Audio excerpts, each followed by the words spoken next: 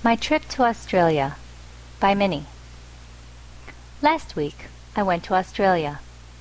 Going to Australia means having to be on a plane for 3 hours. So, I played some games and listened to some music on the airplane. When we arrived, it was 8 p.m. in Australia. So, we went to our hotel first. Then, we went to the supermarket. The next day, we went to Blue Mountains National Park and rode the gondola. I bought some ice cream there, but it was expensive. The third day, we went to the zoo to watch the koalas, kangaroos, and the year 2000's Olympic venue.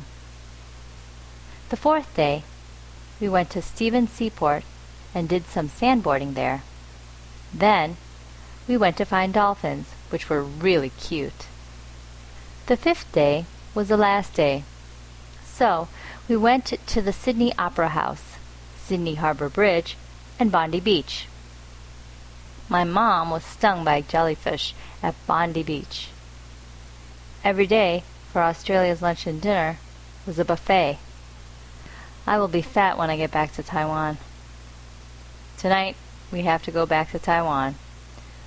We went to the airport again.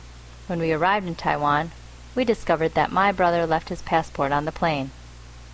Luckily, he was able to get it back. Our trip to Australia has ended. It was very fun.